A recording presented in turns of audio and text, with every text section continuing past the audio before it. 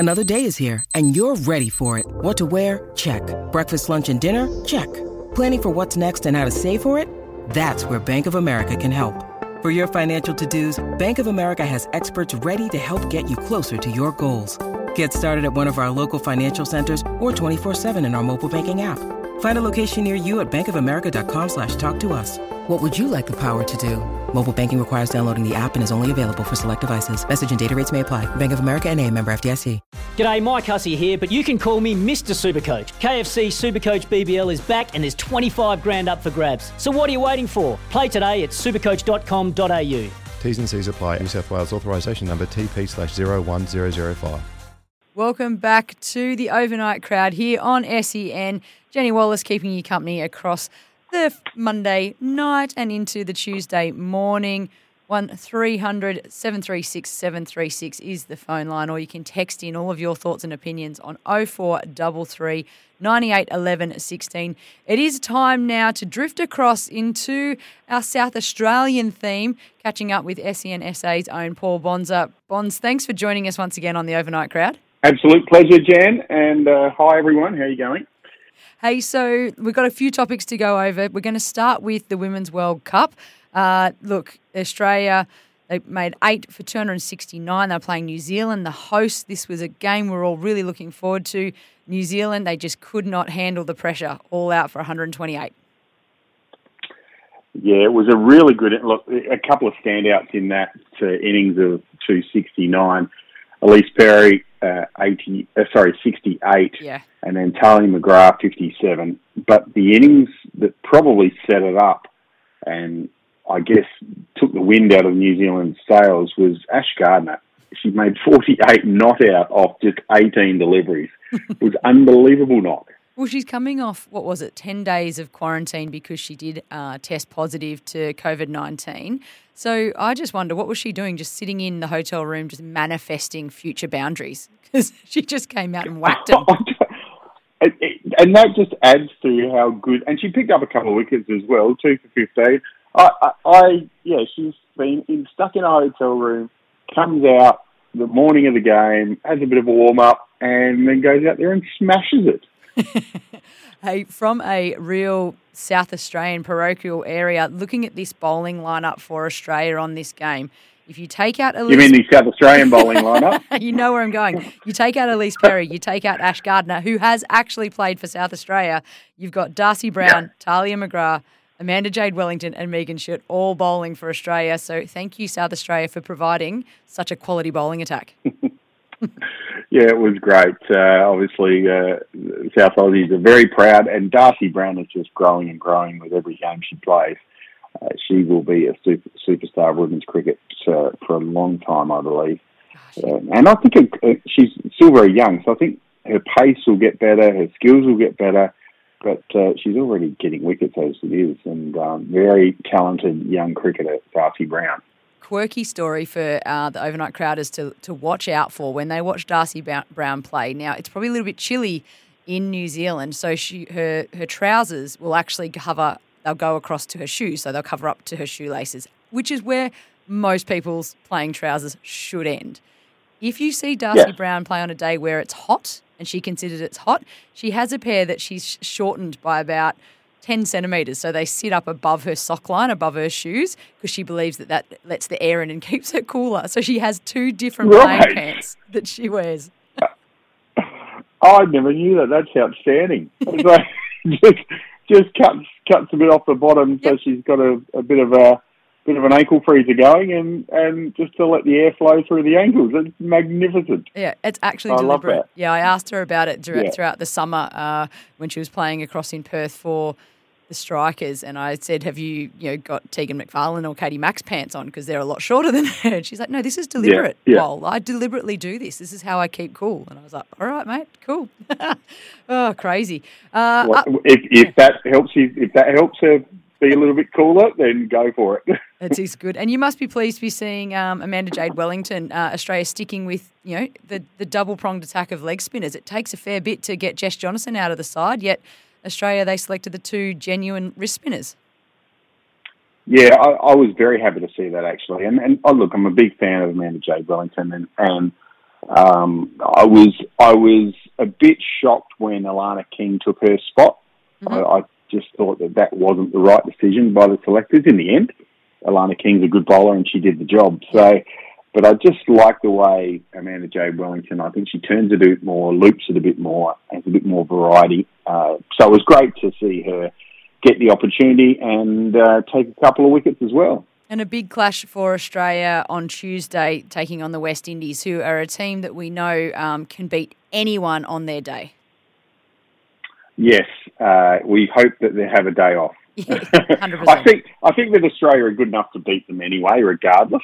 Yeah. But yes, if they have a day out, they could trump the Aussies. But no, I can't see that. I can't see it. One of the other stories before we wrap up on the World Cup is the fact that England lost today to South Africa. That makes their tournament so far 0-3. And, you know, they've still got New Zealand and India to play, and then they've got Pakistan and Bangladesh. So even of those 4 games, there's 2 probably definite wins and 2 50-50s. So we could be seeing the current world champions bundled out and not even making the semi-finals. It'd be a damn shame, wouldn't it, Jen? Look.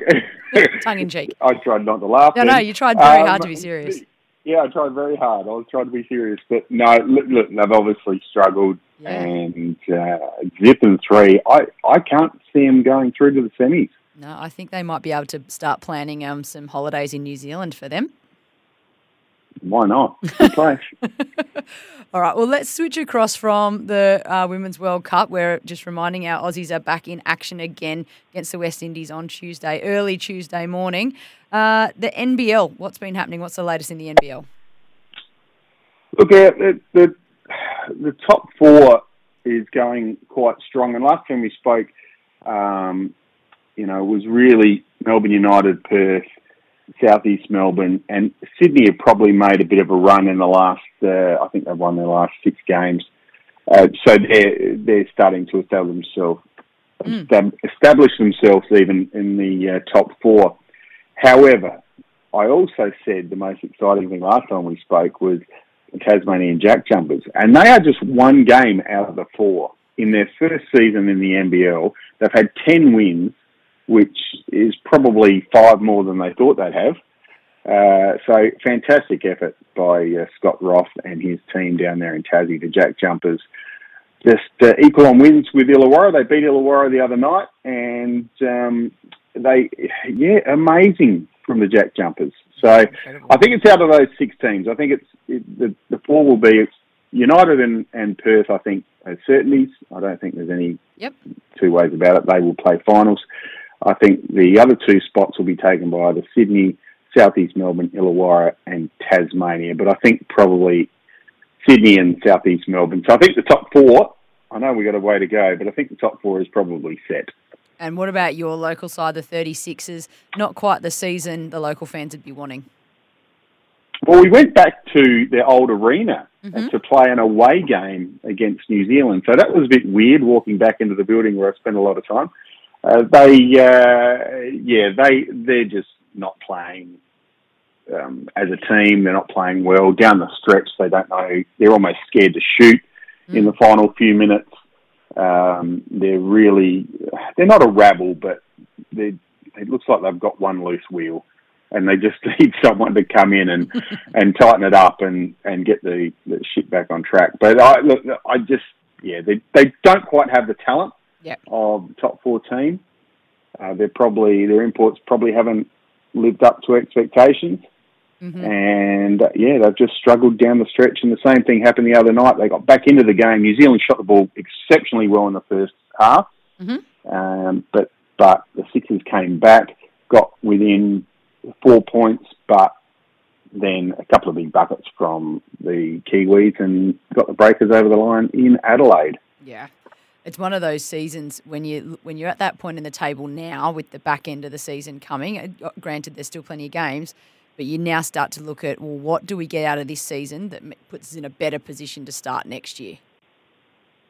Yeah, that's right. And CJ Bruton came in after basically the roster was already built. Yeah. So I would not be surprised if we see changes again in the off-season. the only player that he brought into the squad is Cam Bairstow, and he's been one of the best performers behind Daniel Johnson. He's probably been the second best player for the club. So I think we'll see in the off-season CJ Brenton just put a team together that he wants. Yeah, that makes sense then. All right, well, away from NBL, let's get across to probably what is the biggest sport stories going around in Australia at the moment. Everyone is, just a couple of sleeps away from AFL season proper kicking off for the men's competition. What's the latest in Port Adelaide and Adelaide Crows news coming out from SA for us? Well, the footy's coming and we cannot wait. No. While we are hanging on the edge of our seat, like you said. The AFL's back. I'm sort of can't wait for the sample season to start either. I commentated the trial game on Saturday, the Eagles and Centrals out of Elizabeth, and that was just great fun. It was great to be back watching some footy again. But it all starts Wednesday night with Melbourne and the Dogs. What a game to kick the season off as well. That's going to be a cracker. But as far as the two Adelaide teams go, Port play Brisbane at the Gabba. A tough one for them first up. I think the Brisbane Lions should actually get the win there. Okay. I'm just not sure. Port need to have some more depth in their midfield. They need to start adding these young, talented kids through the midfield. We've seen Zach Butters run through there, and I'm a big fan of Zach Butters, so I hope we see him more in the middle. Mm-hmm. You need to throw your kind of Rosies and your Dersmers through the middle a bit more. Then it can't just be left to Wines, Boak in the middle. They need to, I guess, get some strength, a bit more strength through the midfield. Yep. And I'm not sure how they're going to kick enough goals, to be honest. Okay. So that's where their weakness is in your mind. Yeah, so Charlie Dixon has got a little bit of an injury, but hopefully he's okay. But Marshall and Georgiadis sort of came on the scene late last year and started to show some promise. He had a couple of really good, promising games leading up to the season opener.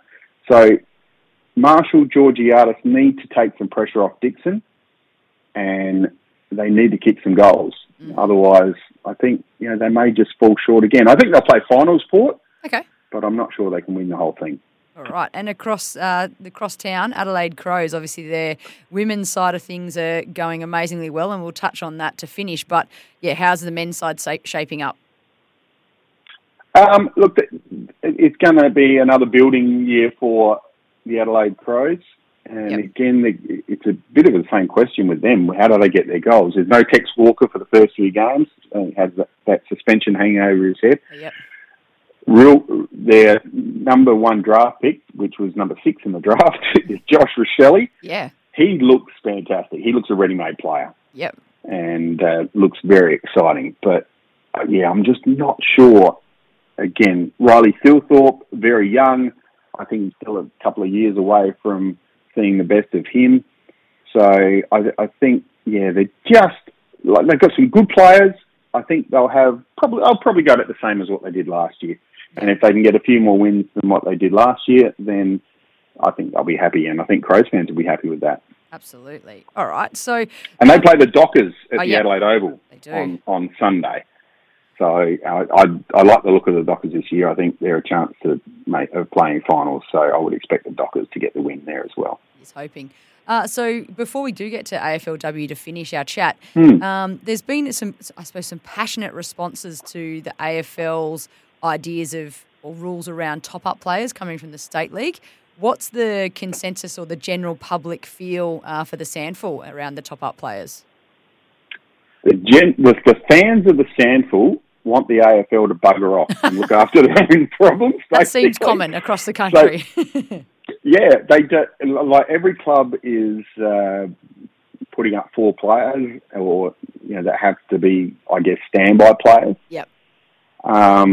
I have a bit of a different view. I think the SANFL and the Waffle are feeder competitions, for want of a better term.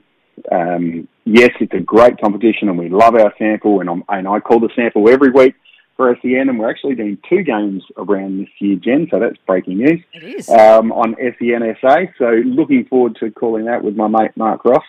But I think we should embrace these players playing at the higher level. Yeah.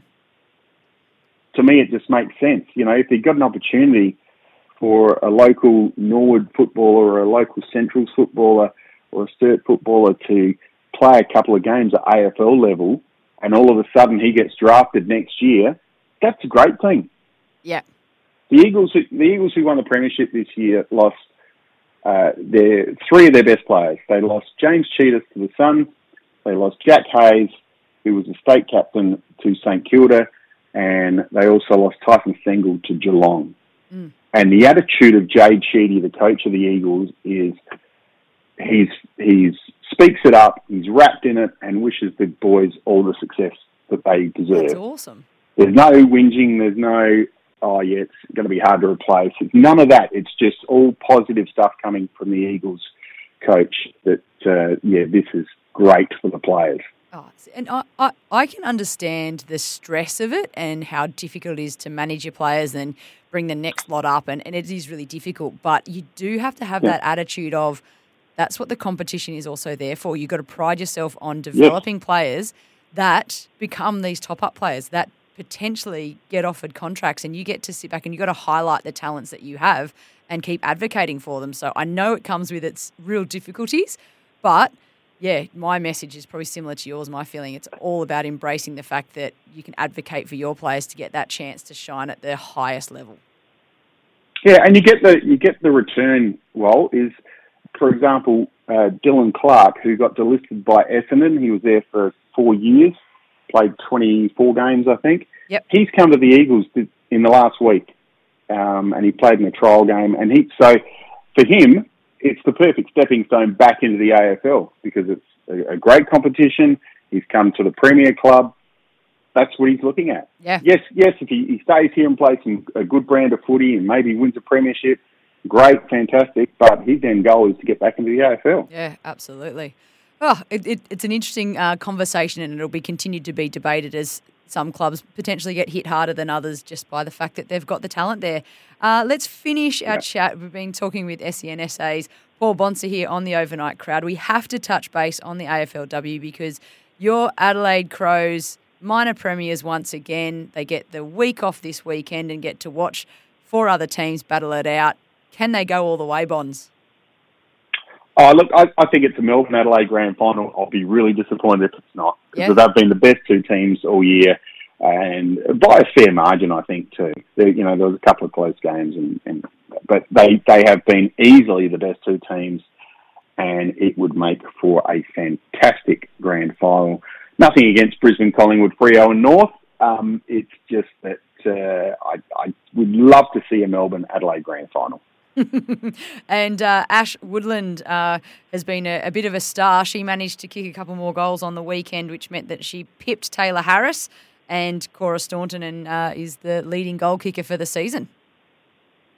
Yeah, great stuff.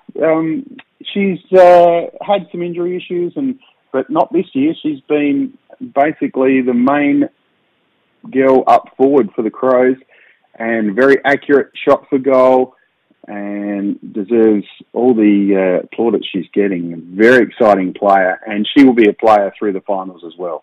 Absolutely. She's a hard matchup because she's got some height, she's got good hands, and quick off. The first couple of steps are quite quick as well, so you've almost got to double team her. She's an exciting player.